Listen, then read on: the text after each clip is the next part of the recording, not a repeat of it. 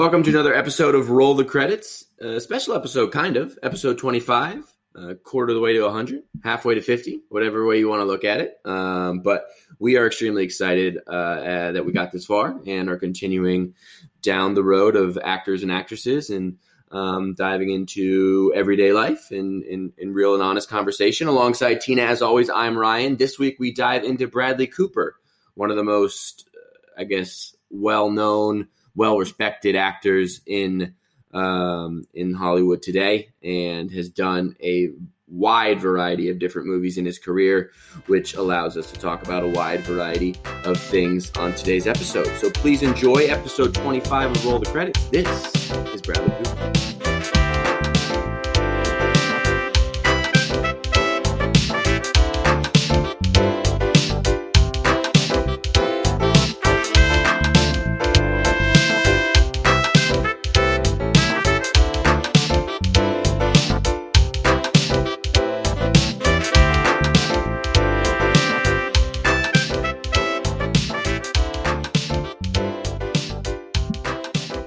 Tina, how was your 4th of July weekend? Hey, Cal. It was great. I was at the beach. You look quite tan, I was going to say. Yes, I got some color. I have to thank my father for the Italian skin. I turn a little olivey when I get the sun. When I was a small child, I used to get super dark. He called me brown bear. You like that look? Yeah, would you rather be super dark, or would you rather be more on the pale side? I would prefer to have like a little bit of a tan year round. That would be lovely. That would be lovely. But living in the climate that we do, not ideal. Yes. And in addition to that, tanning is very bad for your skin. Thus, I will not go to a tanning salon. Yeah. I don't go to a tanning salon either, but it is very obvious that I'm a much more attractive person to look at while I have a tan going. And me as well. I have some Italian in me, 25%, but I am 75% Irish, so I tan okay. Sometimes it burns, but then it will turn to tan. Yep. I am much more heinous to look at, though, in the winter months. Same. So I haven't gone to a tanning bed, but maybe I should start. Please don't. I would prefer if you didn't give yourself skin cancer. It was like when we were shooting pictures for our website, and you said to our friend who was taking the pictures, can you please make me look a little bit tan? And he said, I already did. Yeah, it's he had true. just gotten back from Aruba. Those months from like late October through early March are just, I'm not going to be finding a girlfriend during those months. And then afterwards, I won't be finding one for other reasons outside of the tanning. But that's good that you went to the beach. That's exciting. Yes, I almost nice. went. I almost visited a friend, but I decided against it because it was a very nice notion of this friend to invite me. I don't know how you feel about certain situations like this, but it was definitely a couples beach trip. It was 4 couples that I know, like a few of them. I would say, so there was 4 couples, 8 people. Obviously, one of them, my best friend, so I know his partner very well. And I knew like maybe 3 or 4 of the other ones on like a semi decent basis, but I don't know, just something about being that 9th person and not bringing a 10th is just a little bit hard for me. Yeah, I got you. I went with my roommate's girlfriend. Her parents have a condo at the beach, and they told us that we could all come and hang out there for the weekend. And only one of my other roommates came, so he and I were like the other pair, if you will. So setting it up roommate style. Oh yeah, no, definitely not. And that's not a knock on him. I just would never date my roommates. Yeah, I really feel like most times it probably wouldn't work out well. No. New Girl's the exception. I was going to say New Girl. I am crushing New Girl. I've seen it probably 4 times all the way through. It's so great. I'm a big component of always needing something easy, like one of those sitcoms that's like 20 minutes on Netflix to watch. So like if I'm eating breakfast in the morning or whatever, I just want to throw something on quickly. I need one of those shows always. And right now, Yes. New Girl has made it back. That's the one I'm watching.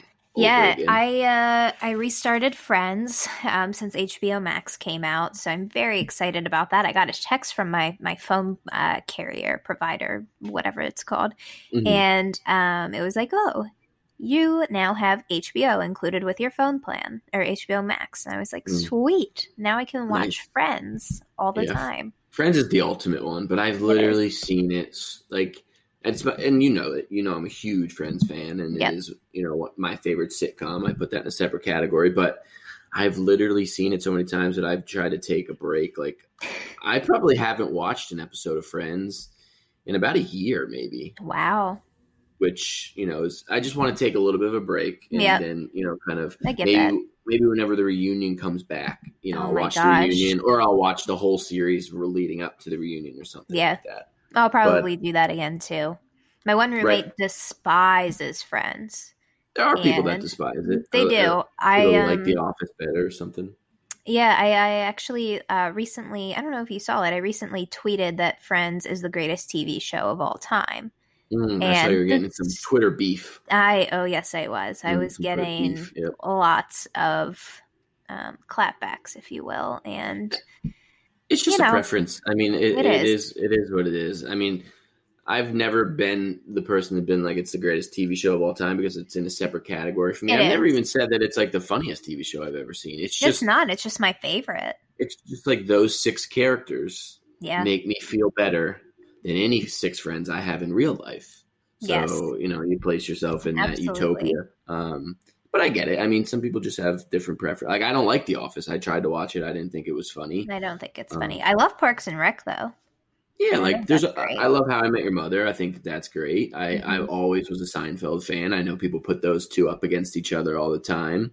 But for me, Friends is just a little bit better, I think, just based upon the characters and the way that I don't know, just something about the way about I don't know. I can't even put my finger on it. It's just like they make you feel like you're a part of the group almost. Yeah, or something. It's kind of funny because I don't typically laugh out loud at TV shows and stuff, but I always laugh out loud at Friends, and I don't know why. There's a lot of laugh out loud moments. Chandler specifically for me. Yes, Chandler. Honestly, rewatching it, Rachel's funny. It's interesting too watching the beginning seasons because they didn't know the character as well, and you can tell there are certain times where they hear the laughter and they kind of give a little smirk, but once you get into the later seasons, they just deadpan that shit, and it's even funnier because they're not cracking. What's your favorite time period of Friends? So you got those seasons 1 through 3 where obviously they're younger and they're figuring it out. They got the whole Rachel Ross storyline. In the middle, 4, 5, 6, you're really focusing a lot on Monica and Chandler, the hiding of the story, them being in the relationship. And then the later seasons, obviously, you're just focusing on kind of everybody's different journey. Monica and Chandler getting married, Ross and Rachel doing their whole tango. To me, they're all different periods. And they are. I was just curious what your favorite kind of time period is for them. So honestly, right now, I think it's the early ones. Just because I feel like that's so relatable. With my life. Rachel's going through this crisis of not being able to, or she hates her job, and she wants something more, and she wants to be in fashion. And I really I feel that, I don't love my job. I want to do something else, but what do I want to do? So she's a step ahead of me, honestly, right now. But there's just so many things going on in their early years. They're 24, 25-ish in the early years, which is hilarious to me because yes, they definitely do look younger, but they also, I feel look older than what I feel like I look. I don't know if that's accurate or not, but I think at least right now it's the early years. What about you? I think for me, I enjoyed all periods for different reasons. I think my favorite period is I couldn't pinpoint an exact. I think maybe seasons 5 or 6. It's when So when Chandler and Monica are like seriously dating, everybody knows they're not engaged yet, but they're kind of trending in that direction. Phoebe's already obviously had the triplets. Joey's doing his thing. It's where he's kind of got things going on Days of Our Lives as Dr. Draco Moray. Mm-hmm. Ross and Rachel aren't, doing they're just doing their own thing separately with the date. Sometimes to me, Ross and Rachel became a little bit too repetitive of a storyline. I actually liked it more. I'm so happy that in the end, spoiler alert, they get together. Because obviously I think that's meant to be, but I actually like the storylines after they break up when they're separate, when Ross doesn't give a shit that, she's dating whoever. It's before they had the one night stand with, obviously Emma and things like that. So I think that's my favorite time. I think that's peak Chandler and Joey relationship as well, because they're still living in the apartment together before he moves in. And I don't know, to me, that's just kind of like peak of everybody's life. That's like when, that's like a little bit ahead of where you were just talking about. That's when Rachel's doing so well at Ralph Lauren. That's when, Phoebe's obviously a masseuse and is doing Phoebe things. And Ross is, kind of doing his thing as a paleontologist. And, everybody's just kind of got their own groove going. I actually saw on Instagram, I don't know, do you follow Friends Instagram? Their official Instagram? Yes, absolutely. You see what they're doing right now?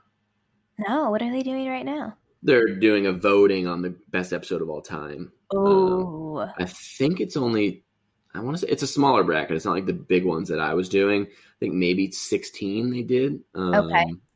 Or I'm pretty sure it's 16. Maybe I looked at just one region of it, but I'm pretty sure they just picked what they thought were the top 16 episodes. And somebody just lost in the first round. One of the episodes lost in the first round that I would consider top 5 episode for me, which was very surprising. Which one? It's the morning after, when Rachel comes over and finds the printer girl, and then they have that argument, and they're all locked in the bedroom. I love that episode so much, but it lost to the jellyfish episode. Interesting. At the that beach. Was funny. Yeah. I love the episode where they all find out.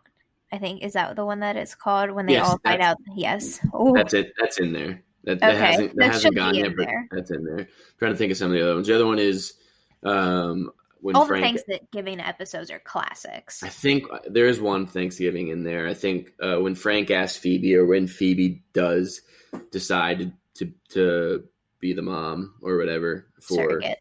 Yeah, surrogate. That's in there. There was a few that I was surprised it wasn't in there. My favorite episode of all time is when they go head to head for the apartment. Yes. They play the game. That's my favorite episode of all time, which wasn't in there, but I get it. The one with the red sweater when they find out that.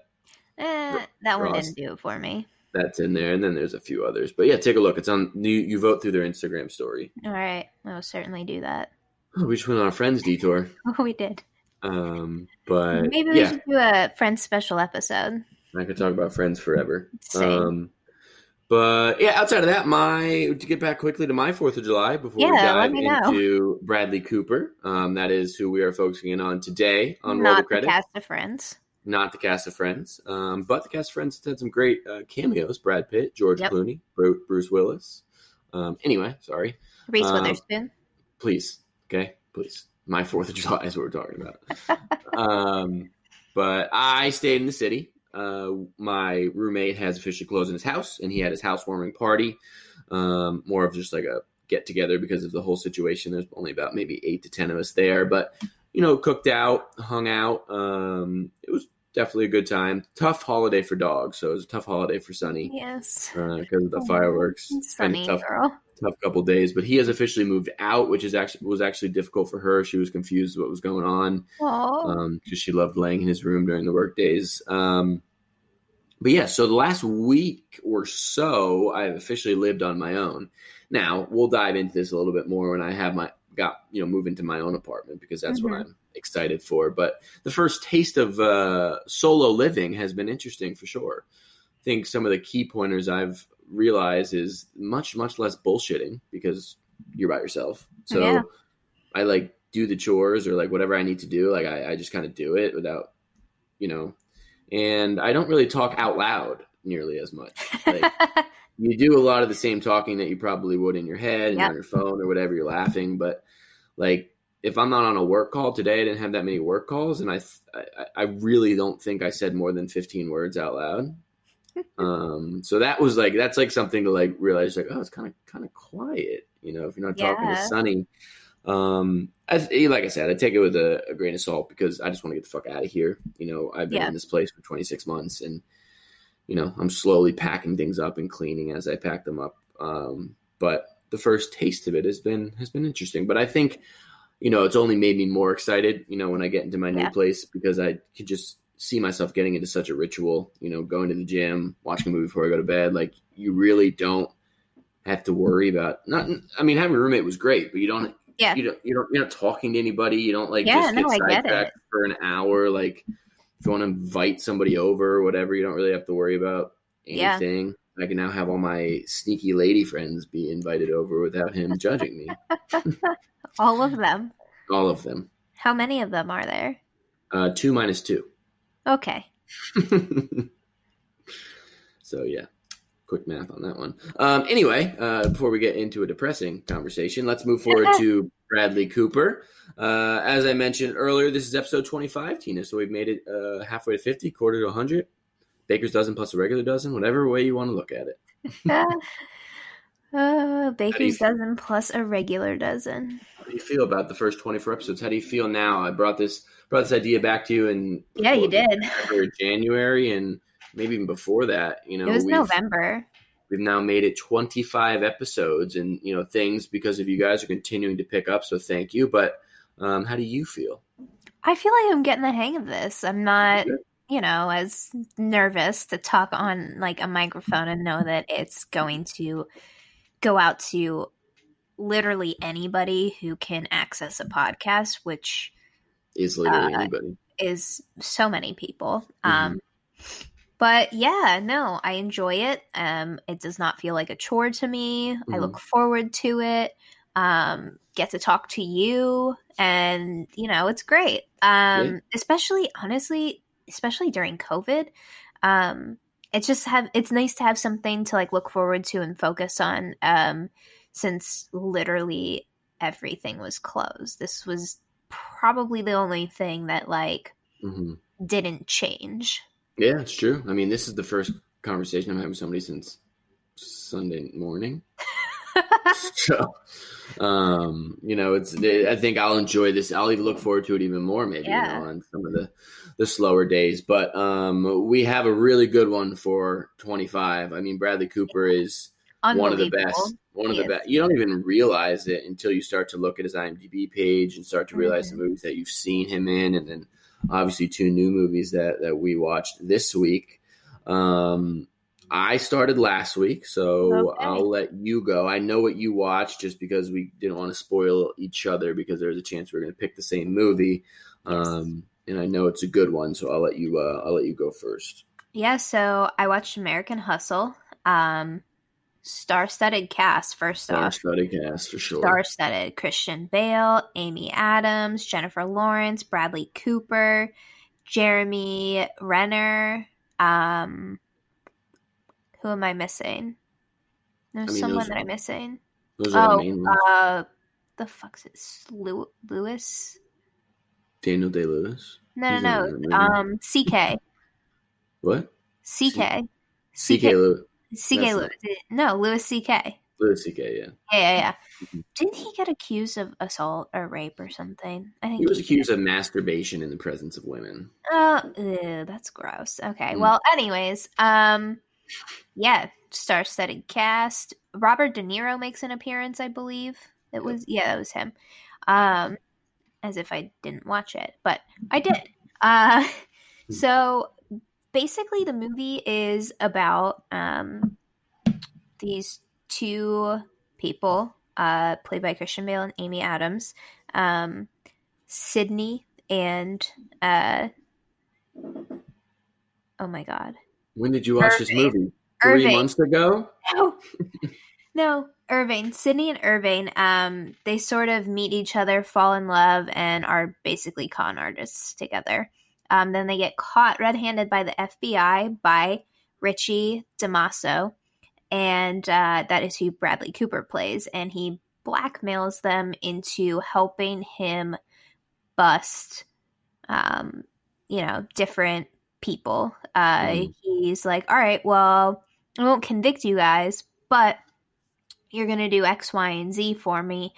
And he just keeps pushing and pushing and pushing. And yeah, it's rough. It's my favorite type of plot when you got two people that are so good at being like con artists or whatever. And just like, oh, it's just a perfect plot. Yeah. And Irving is married to Jennifer Lawrence's character, Rosalind. And they have a child together. The child's not his biologically, but he adopted him and has been his actual father for, his life. And yeah, so they get into some shit, and that's all I'll say because I don't want to spoil it.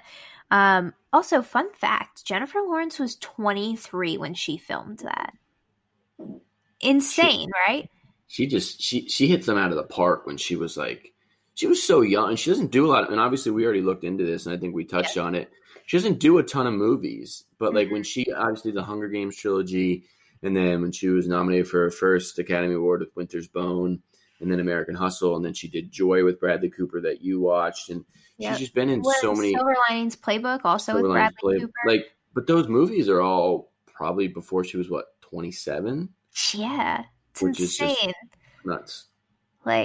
Cool. I feel so good about myself and all the things I've accomplished in my 26 years. Yeah. Well, Pat Mahomes just got paid $500 million, and he's like, 25? He's 24. Or did he turn 25? He might have turned 25. Regardless, he was 24 when he won that fucking Super Bowl. Unbelievable. He's another breed. I think he might be better than Tom Brady at the end of his career. TBD, though. I wouldn't hate a Chiefs dynasty. No, I don't think many people would hate a Chiefs dynasty. No, just as long as it's not the fucking Patriots. Anyway, the Eagles or the Patriots, but yeah. The Eagles are never going to be that, so don't really have to worry about that. But anyways, on to our movie podcast, not sports. Yeah, overall great movie. IMDb gave it a 7.2. Rotten Tomatoes 92%, which is very high for Rotten Tomatoes. I rated it.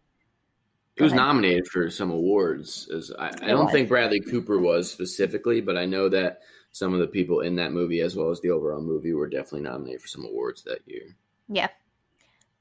Overall, I gave it a 7.5. Lock that in. It was a great watch. I would definitely recommend it if you haven't seen it.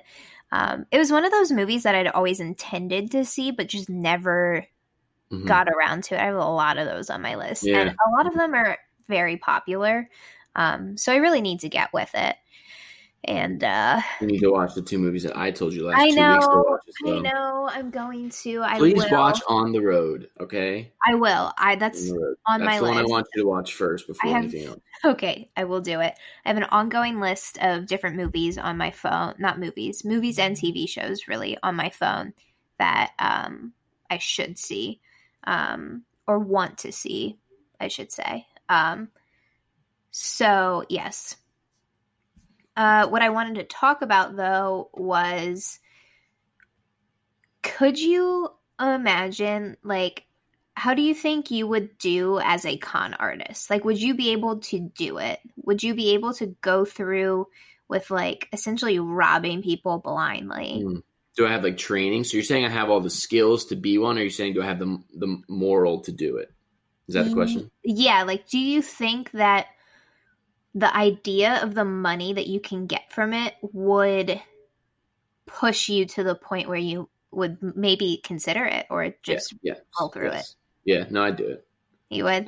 I can never be the type of con artist that cons family members or close friends or anything like that. You see so many, even in real life, but also in movies, obviously, you see so many of those stories where they blur the line so much of, conning everybody, including anybody that tries to get close to them. I don't think I could ever be somebody like that. But, if I'm good enough and however I acquire the skills of being a top-notch con artist. And you go to con artist school. Whatever the case may be. And you're telling me that I can go out there and con just the random strangers that I don't know too much about. Nobody that's like down on their luck or like I'm stealing their like life savings or anything. Yeah, I but can't. how do you know that? Yeah, you're right. Saying random strangers. Yeah, I would do it. Okay. I think I could do it. But I also think that I would have the wherewithal to stop. So like if I would have like a number in mind of the amount of money I'd want to get. And I think I would hope that I would be able to then be like, okay, I got a good starting block. I could do whatever with this money and then I can, kind of legally pile it on top from there. I think I could toe that line pretty well. Do you think that you would get caught up in the adrenaline rush of it and that would impact it? Like, I know you're saying morality, like money wise, you're like, oh, you have this number in your head, but like, I don't know. Like, I feel like it's like the rush when you're like gambling and shit. I cannot do any of that. I swear to God, I'll get addicted because I went to a casino once, pre-COVID, and I lost every dollar, and I just kept wanting to do more and more and more. And I was like, you have to stop. You're very bad at this, and you cannot continue. It's so weird, especially with women, because I do think that gambling with women is a lot less normal or normalized or talked about than it is with guys for whatever reason. I gamble for sure, on sports, and I've been to my fair share of casinos. I've been on my fair share of hot runs. One time when you were in Aruba. Yeah, and Aruba was probably the biggest hot run I was on. But and you do. I mean, and I think for me, like alcohol kind of plays a big part of it. Like you're feeling good and there is a lot of adrenaline. But if I was sober, I could absolutely walk away. It's never anything like that for me. But it is funny to see how everybody handles betting and gambling I had like differently. Next to no alcohol in me. I That's had so like weird one or two drinks. I remember one time when I was in Atlantic City and I took my ex-girlfriend to the casino. I was like, come on, just play one hand of roulette. Like she refused to do it. And she wouldn't take my money. She's like, oh, whatever. She bet like I think $20 or $40. This is not an exaggeration. This is not me attacking her. This is a true story. We went to the roulette table and I kind of explained to her how it worked, whatever. And there's no more than $40 did she put on the table. I want to say it was either 20 or 40. I don't remember for sure. She Can put it on. Can we text her and ask her? Just kidding. Feel free. We put it on. We put it on one spin, so I'll probably put it on red or black most likely. I always bet black. I've never bet red. So whatever, for whatever reason, she listened to what I was saying, and it's obviously a fucking game of chance, and you spin the wheel, and you have no idea what's going to happen. And she ended up losing, and I kid you not, full-blown panic attack. Like, we had just gotten to Atlantic City. She was like, ran out of the casino, was so upset, screaming at me, wanted to leave, was like in the parking garage, in her car, saying that she was going home. And I was just like, it's so strange to me how like, and I guess that's a good thing because one of in my opinions, worst, I guess things that I'm the worst at is money. I'm not good with my money. I never have been. And I guess on the flip side of it, if you're getting that upset and crazy about $20 or $40, then you're probably pretty good with your money. Yeah. But it's so strange to me how it affects people so differently. You, me, her. I've had friends that gamble a lot more money on things that they know a lot less about than I do, which, power to them. I can't get to the point where I'm betting like $1,000 on something. Oh, hell no. But I have friends that do that. Like in this COVID thing, there was no sports betting. And for people that's like an income, whether you're a bookie or whether you just use that hustle to bring in some extra cash. Like I know friends that started to bet on like Chinese ping pong or like I'm not even kidding. This guy I know was betting on fishing.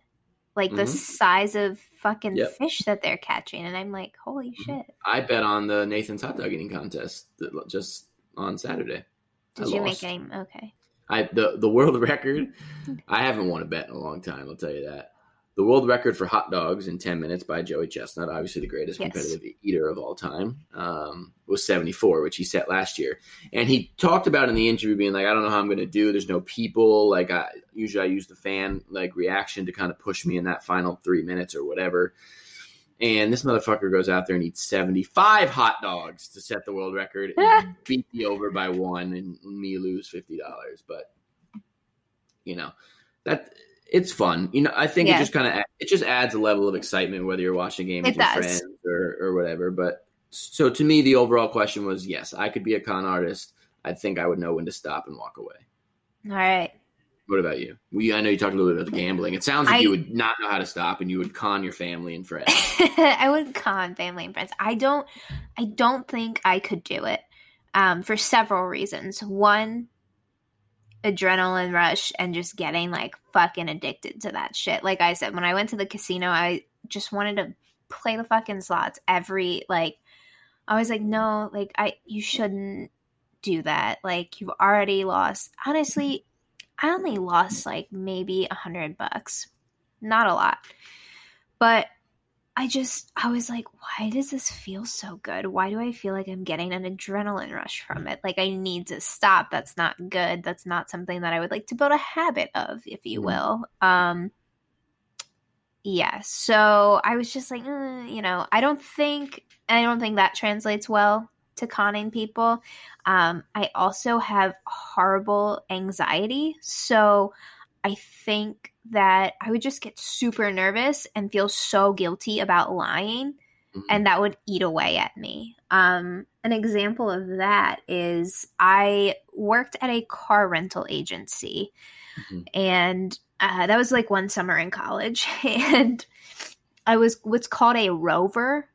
I literally just checked the cars in when they came back, and they were like, do you want to be like a rental sales agent? And I was like, sure. Like I got paid more money and I got to work inside in the air conditioning at the airport. So hell yeah, I want to work inside and not in the heat of the outdoors. So I'm going through the training, and the rover job was so fucking easy. You could have trained a monkey to do it. Fucking Marcel would have been able to do it. So I'm going Marcel from Friends. Yes, he's Ross's pet monkey. So I heard someone in the office say, "Oh yeah, like she picked up the rover job in like 2 days. She's really good." And I was like, "Dog, I have a handheld computer and I punch like 3 things into it. It's not hard." So they brought me inside, and I was adding a bunch of things onto this guy's like rental. He wanted a GPS, he wanted roadside, he wanted it all of the possible insurances you can get and everything. Also, when you're renting a car, all of that's a scam. They'll give you a number. I've pulled numbers out of my ass. Like one time I charged this guy $360 per day for a car. So you just create the rate on just yeah. So there was like how you like them. No, so there was like this this over under number that we had. We couldn't go under a certain number, but we could go up to a specific number. So or you could go like a little bit higher than the specific number within like a $50 range or something. So I was going to get commission on it if I gave him the really high rate, which I was allowed to do. I never really did that. And I was like, but I could get so much money. Like I felt so guilty about that. But there was this guy who I forgot to give the coverage to, the roadside assistance, and I was literally up for days because I forgot to give it to him. I was like, oh my God, what if he has a flat tire? Like he's fucked. He's not going to have roadside assistance and they're not going to come out and get him. And he was like a man from Italy. He didn't speak much English. And I was like, oh, and I felt horrible. I felt horrible charging that man like $360 or whatever it was. It was around there per day for a car. Yeah. No. This was a different guy. There was a different guy that I charged the $360 to at each day for the car, and he did it. Like, I know they can say no, and it's not like I'm I just felt like I was tricking people, you know? And I didn't like it. Yeah. I was conning them. Being a fucking rental sales agent it's a con job. Yeah. and I felt dirty. A lot of jobs in sales are cons, probably. Yes, that's why I'm not good at it. I have like half my foot in sales. I recruit, and at the end of the day, recruiting is the sales of people. Pretty much is what I always say. You're trying to get them a job, so you're selling people to companies. Yeah, and try to make that sound not ridiculous, but there's certainly been times where, like, honestly, I don't care if it's a career move for you. I just care that you are going to get my company paid $25,000 and I'm going to get a nice percentage of that. Yep. So take the job, Will, or whoever it is. So yeah, I could do it. I do it all the time. So I could definitely do it. Yeah. Well, I feel very guilty when I do it. So I don't think I could mentally have, like, I just don't have the capacity for it. I don't. All right. So no to you, yes to me? Yeah. It looks like me a bad person? I don't think so. I was going to ask if it makes me like a wimp, but. No, I don't think it makes you a wimp. I think it's, you're trying to put on a front that you're all this good person. So. Oh, yes. I'm the best person alive. I am on the list next to Mother Teresa. She is. She is quite an angel, people. Okay, so you're locking that in at 7.5? Yes, sir. I feel that's a little low because that is a pretty well-renowned movie, but all right, we'll take it. All right, I mean, yeah. I like I said, 7.2 on IMDb, 92% on Rotten Tomatoes. Yep, it's a good movie. It's a really good movie. What? I just compared it in my head to my highest rated movie, and I regret doing that because I would probably rate this higher than my highest rated movie. See, I've created a spreadsheet for me because now that we're starting to get into more and more movies, you think you have a score, but you then have to start to look at some other movies we've watched and scores that you've given, and that's what I've started to do. So that's a thing. I think that I think it was La La Land. I think I rated that too high, to be completely honest. It was a great movie, don't get me wrong, but like... What did you give that? An 8.4? 8.2. Oh, what did I give an 8.4? I think Black Swan, which I gave an 8.4, is that the highest between both of us? Yes. That's the best movie that we've, quote unquote, both watched. Yep. So you gave an 8.2, gotcha. No, I looked back on it, and I was pretty happy with a lot of the ratings I give. There was one that I think I rated a little bit too high. It was actually a recent one. I think I gave Concussion a little bit too high of a score. Mm-hmm. I think I gave that a 7.8. And as we talked about, that 7.9, 8.1 threshold is a big deal, I think, for both of us. I think we're on that same page. And I don't think it's actually as close to that threshold as I made it. Gotcha. But anyway, all right, we'll lock that in at 7.5. For me, taking a look at Bradley Cooper was very, very interesting to do so. Obviously, when I started this movie, I knew I had a good amount of background and information and just kind of knowledge on Hollywood and actors and extras in movies and TV shows.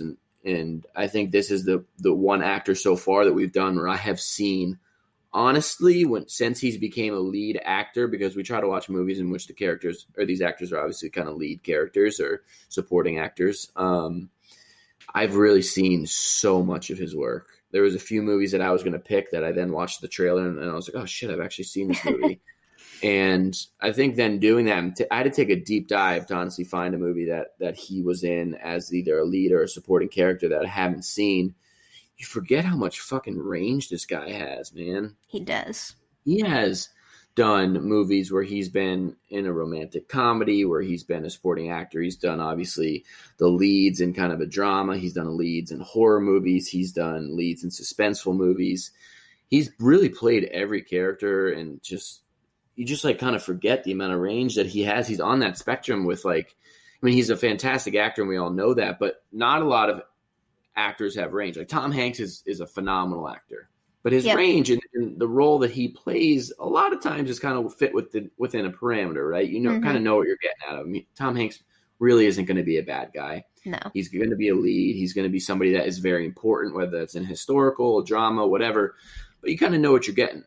This falls along the lines with, one of American Hustle co-stars that he played, like Christian Bale, Matthew McConaughey. These guys, have these range, and Cooper's absolutely in there. So, it was tough. I was taking a look and I was like, God damn it, I've really seen every fucking one of these movies. And he's turned in some performances Limitless is one of my, favorite kind of watch, not best movies of all time, but just a great movie to watch, great character where, he knows everything you love. Everyone loves that type of character. So I finally found one back in 2009, probably when he started to get some leads. He's not necessarily the lead, and I guarantee you've seen this because it's a romantic comedy, and it's probably one of the ones that people know the most about.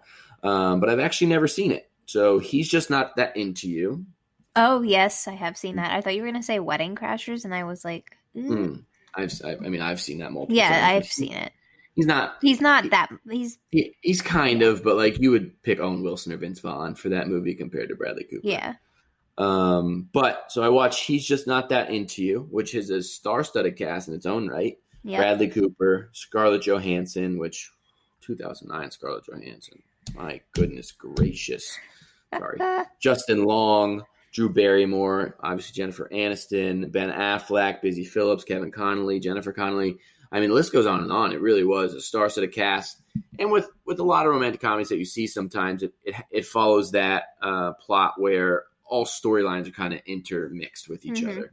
They kind of jump from storyline to storyline, couple to couple, but in some way, shape, or form, they're all kind of connected with each other in a very fake, but I guess romantic way. Yeah. So Bradley Cooper plays a character named Ben, who is married to Jennifer Connelly's character named Janine. And early on in the movie, he meets Scarlett Johansson, who is trying to make it as a singer, and he's some sort of music producer.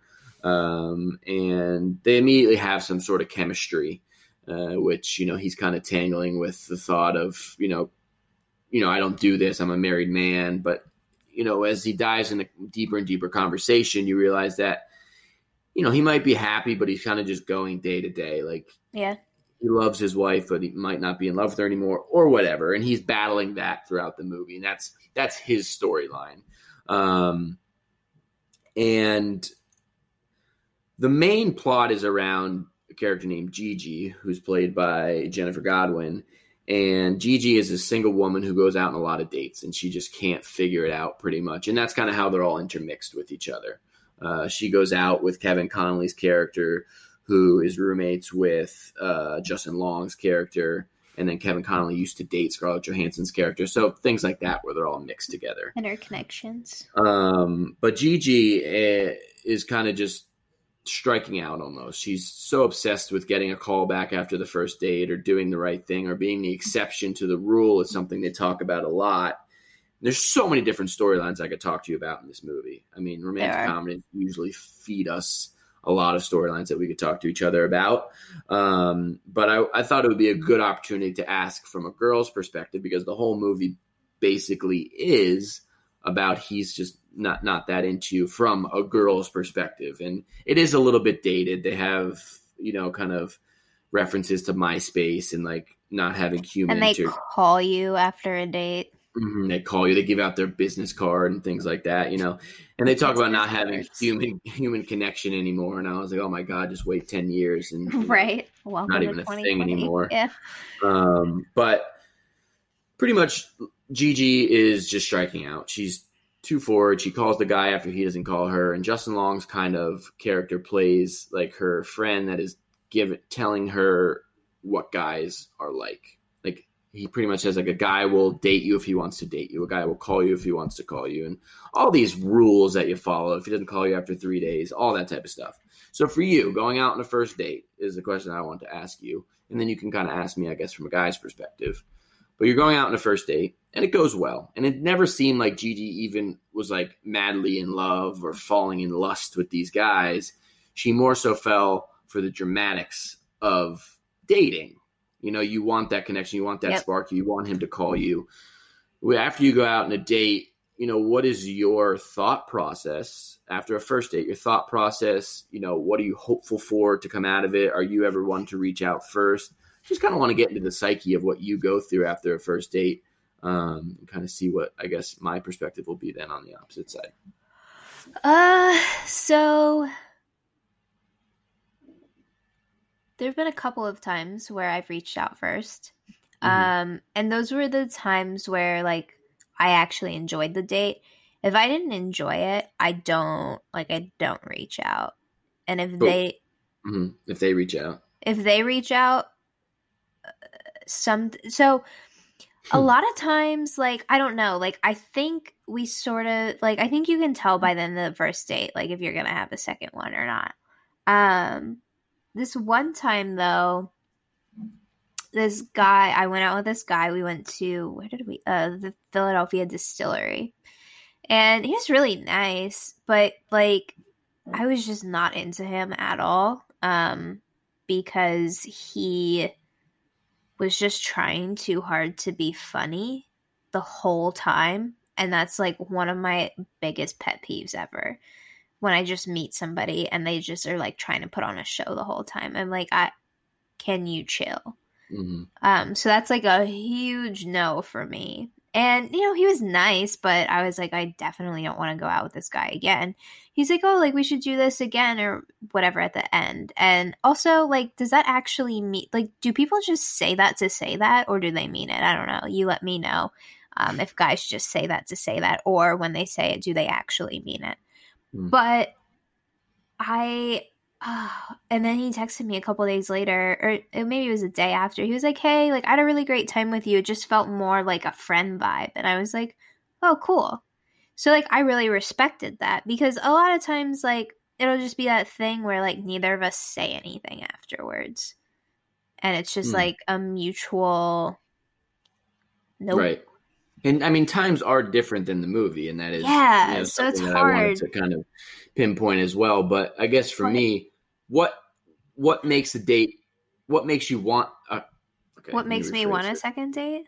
Yeah, what makes you want a second date? Like, what do you look for? Because I don't know what you believe in. Like, I find it hard to believe that you go on a first date and there's just sparks flying everywhere. In my opinion, the times that happens, where it's like, oh my God, this is great. Like, this is my soulmate, or like, this is like, we all match up. When that happens, it usually, to me, is somebody that you've created a friendship with first, whether that's mutual friends you've met multiple times, or somebody that you went to, you worked with for a certain amount of time, whatever that case may be. That's where I see that happen more often. Rarely on a more of a blind date, dating app, random meetup. Does that happen? I think. I mean, I could be wrong, and you tell me, but that's how I feel. I don't know. Like, I've gone on some dates through apps. Again, pre-COVID, but there have been maybe 2 or 3 times where I have gone on those dates, and it's been 3 times. It's literally just been 3 times where I've done more than just a second or like a first and second date. And I think for me, it's the connection in terms of, like, I don't know, like, it's important to me that, like, there is laughing that happens. And just, like, people who are interesting, and I guess, like, I don't know, sort of, like, not what you expect them to be, and, like, have wide ranges of interests and tastes. When people are kind of, I don't know, like, I've gone on dates where people are just fucking dull. And, like, don't be dull.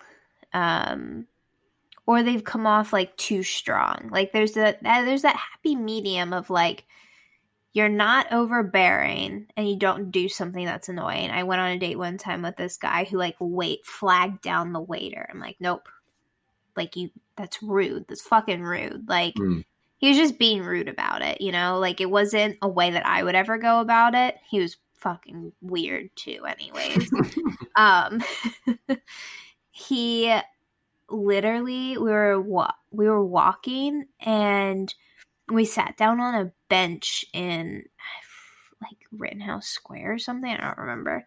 And I was literally in the middle of a sentence, and this dude grabs my face and starts making out with me. And I was like, what? Ooh, like, go away. Like, I don't want you to do this. And then he stops and then just looks me, like, dead on in the eye and says, so what were you saying?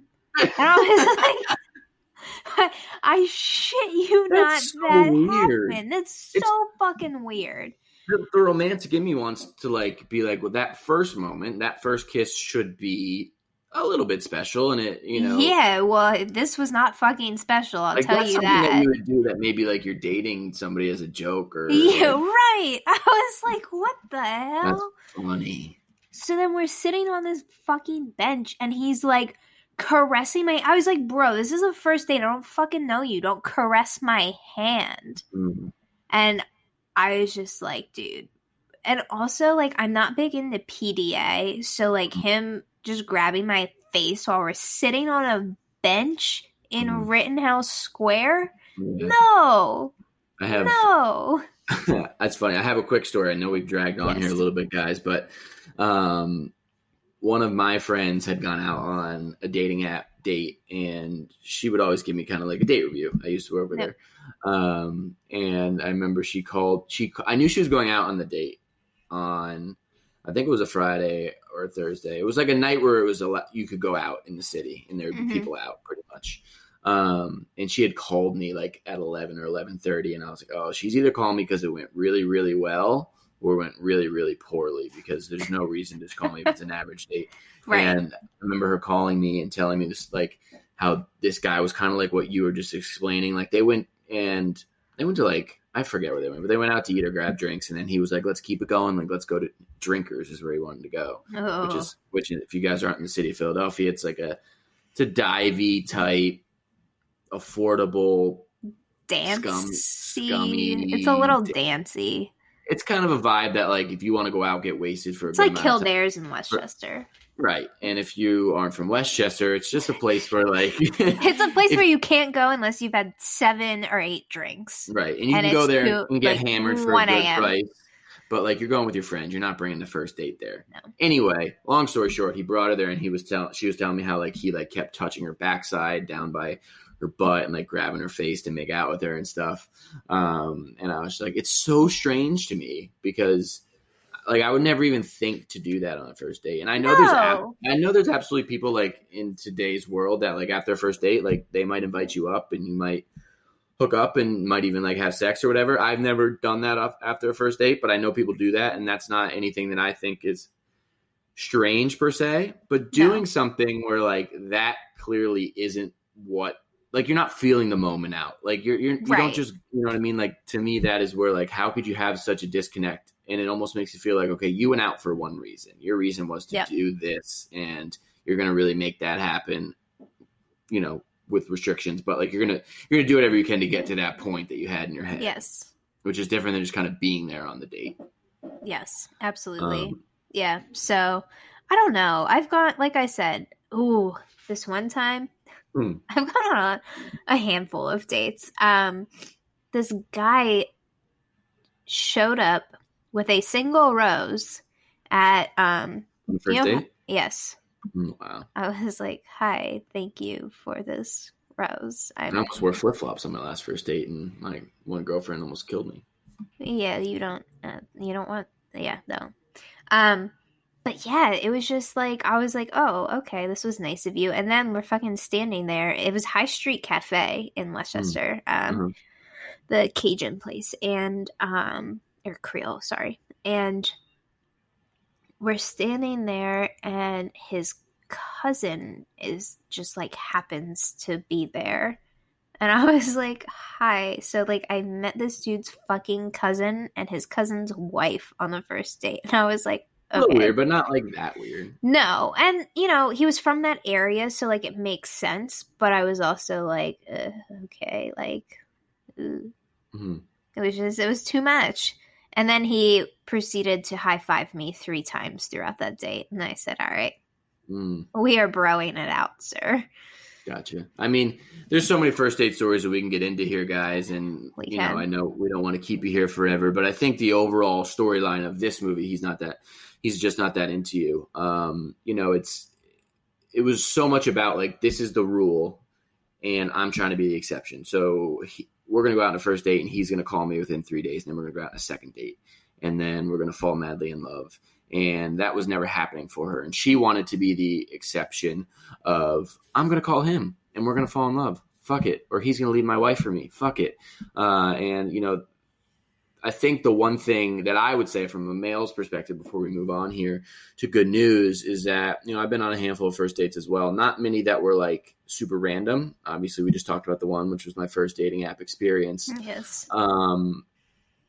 But for me as a guy, like I'm not really thinking about necessarily, okay, like I want to, you know, kind of have this feeling. I just want to go out there and be in the moment. And then, you know, if you feel it, then I'll call you on the second date. And I don't necessarily have never been an experience where it was such a bad time where like I have never communicated with that person again, ever. Like that's never happened to me.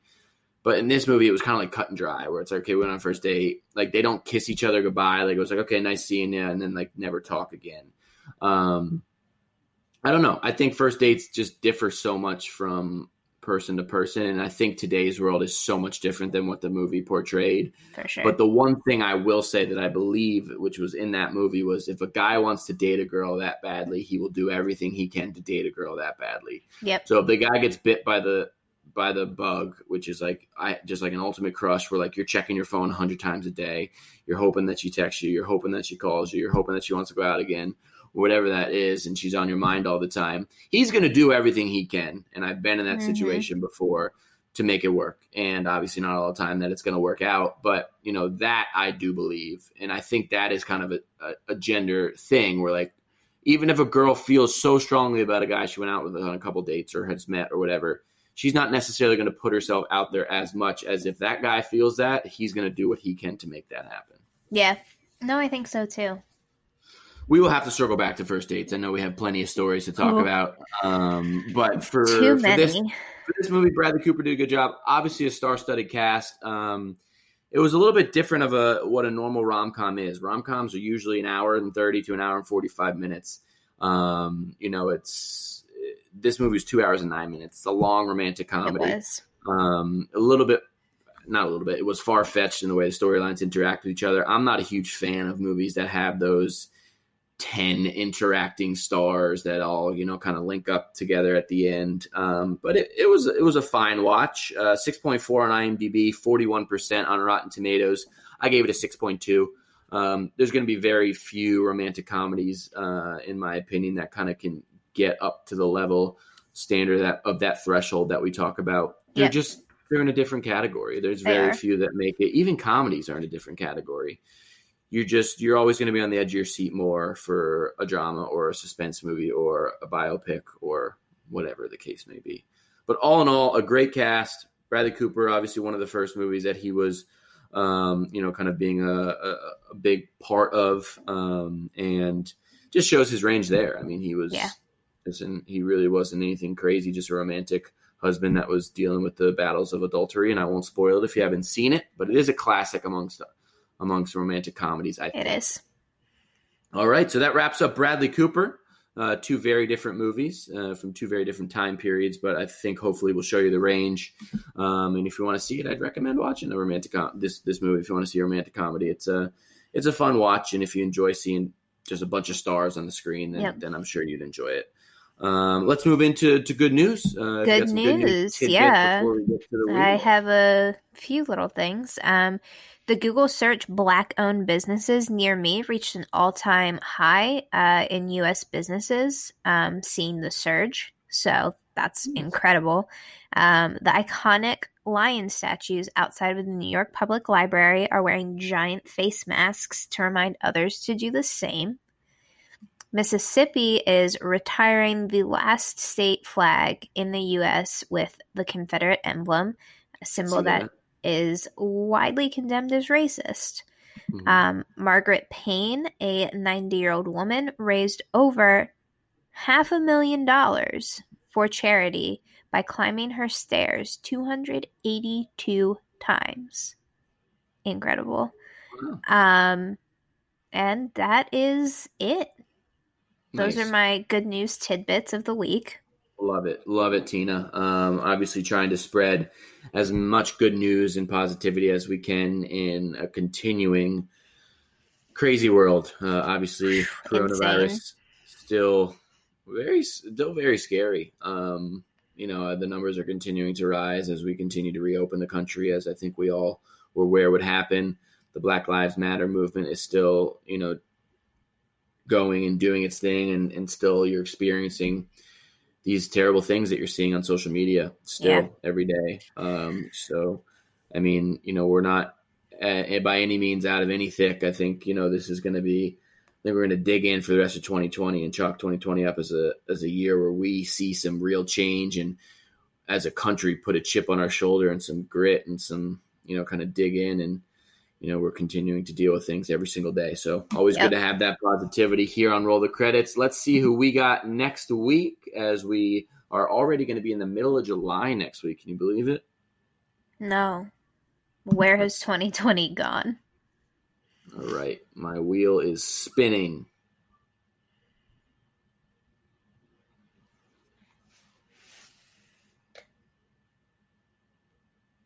Oh, wow.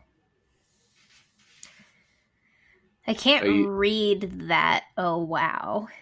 No, it's, oh, wow, my computer just froze. And I can hear the clapping, but I can't see it. So hold on. We're going to have to respin, guys. I'm sorry. I'm so sorry. Here we go. It's spinning. Don't worry, guys. It's spinning. Wonderful. I need to get a real wheel. You could also get a new computer. Wow. That doesn't freeze. What do you think? I'm made of money, Tina? They're like $3,000. I'm trying to furnish a new apartment. What kind of fucking computer are you getting? I actually just did get my work computer, dual monitors, but I need to set it up. That's nice. Yeah, I have dual monitors. It takes up a lot of space in my room. I think I'm just going to wait till I get to the new apartment and just set it up then. Yeah, you should do that. I wish I had like a separate office space. So. Me too. Okay, we landed on another actor. This is the third actor in a row. This is another legend. And it's funny because I had told you before we jumped on here to record that I am starting my own personal project with movies. Yes. And I actually just watched one of his movies that was on my list of movies to watch that I had missed. But we're going to be watching movies that were starring Bryan Cranston. So obviously known very well. Got to start with Malcolm in the Middle, but Breaking Bad was kind of his, big break in the drama. But he's been in so many other movies. I just watched him last night in Trumbo. He's been in a handful of different movies, playing a handful of different roles. I'm trying to think. I can't think of that one that I saw in theaters, actually on a date with Kevin Hart. First date? That was a second date. It was actually the worst date I believe that I'm always very prepared with dates, and I think I'm genuinely pretty good on them. I was late. I couldn't find a parking spot. I got a ticket. I tried to bring her to like this like Roxy theater, so like smaller theater that I thought would be cool to like have an old timey feel. Yep. No snack bar. It was dirty. There was nobody else there. The seats were so uncomfortable. I remember on the drive back when I was driving her back to the apartment, I was like, I'm so sorry. This was honestly the worst date I've ever organized before. And she kept saying that she had a good time. And, I think that she did. But that's funny. Anyway, we watched a movie starring Bryan Cranston with Kevin Hart, which was a big step for Kevin Hart. But the name of it is slipping my mind. I do apologize. But he's been in a ton of movies. And I've seen Breaking Bad. Have you seen Breaking Bad? Yes. Great It's my favorite show of all time. It's a good one. It's so well done. It's just, all around well done. We won't dive into that too much, but we will be able to look at his page and see what we have missed, because I think there's a lot that go under the radar that he's done, especially earlier on in his career. So we will take a look at that, and we will get started on watching a Bryan Cranston movie, as that will be episode 26 of Roll the Credits. Guys, thank you so much, as always, every week for sticking with us, listening, hopefully being a release for you guys, wherever you are in the world. Hopefully every day is getting a little bit better. I know some days are tougher than others. So stick it out. Be smart. Follow your orders. Wear a mask. Please, for the love of God, wear a mask. Wear a mask. It's not that hard. Wash your hands. Protest peacefully. I think just something that I've always said, just try to be a little bit better every day. That's all you can do. Focus on yourself individually, what you can control, and being a better person. You can kind of go from there. As always, from Roll the Credits, I'm Ryan. And I'm Tina. All right, guys, stay safe, and we'll check in with you guys next week.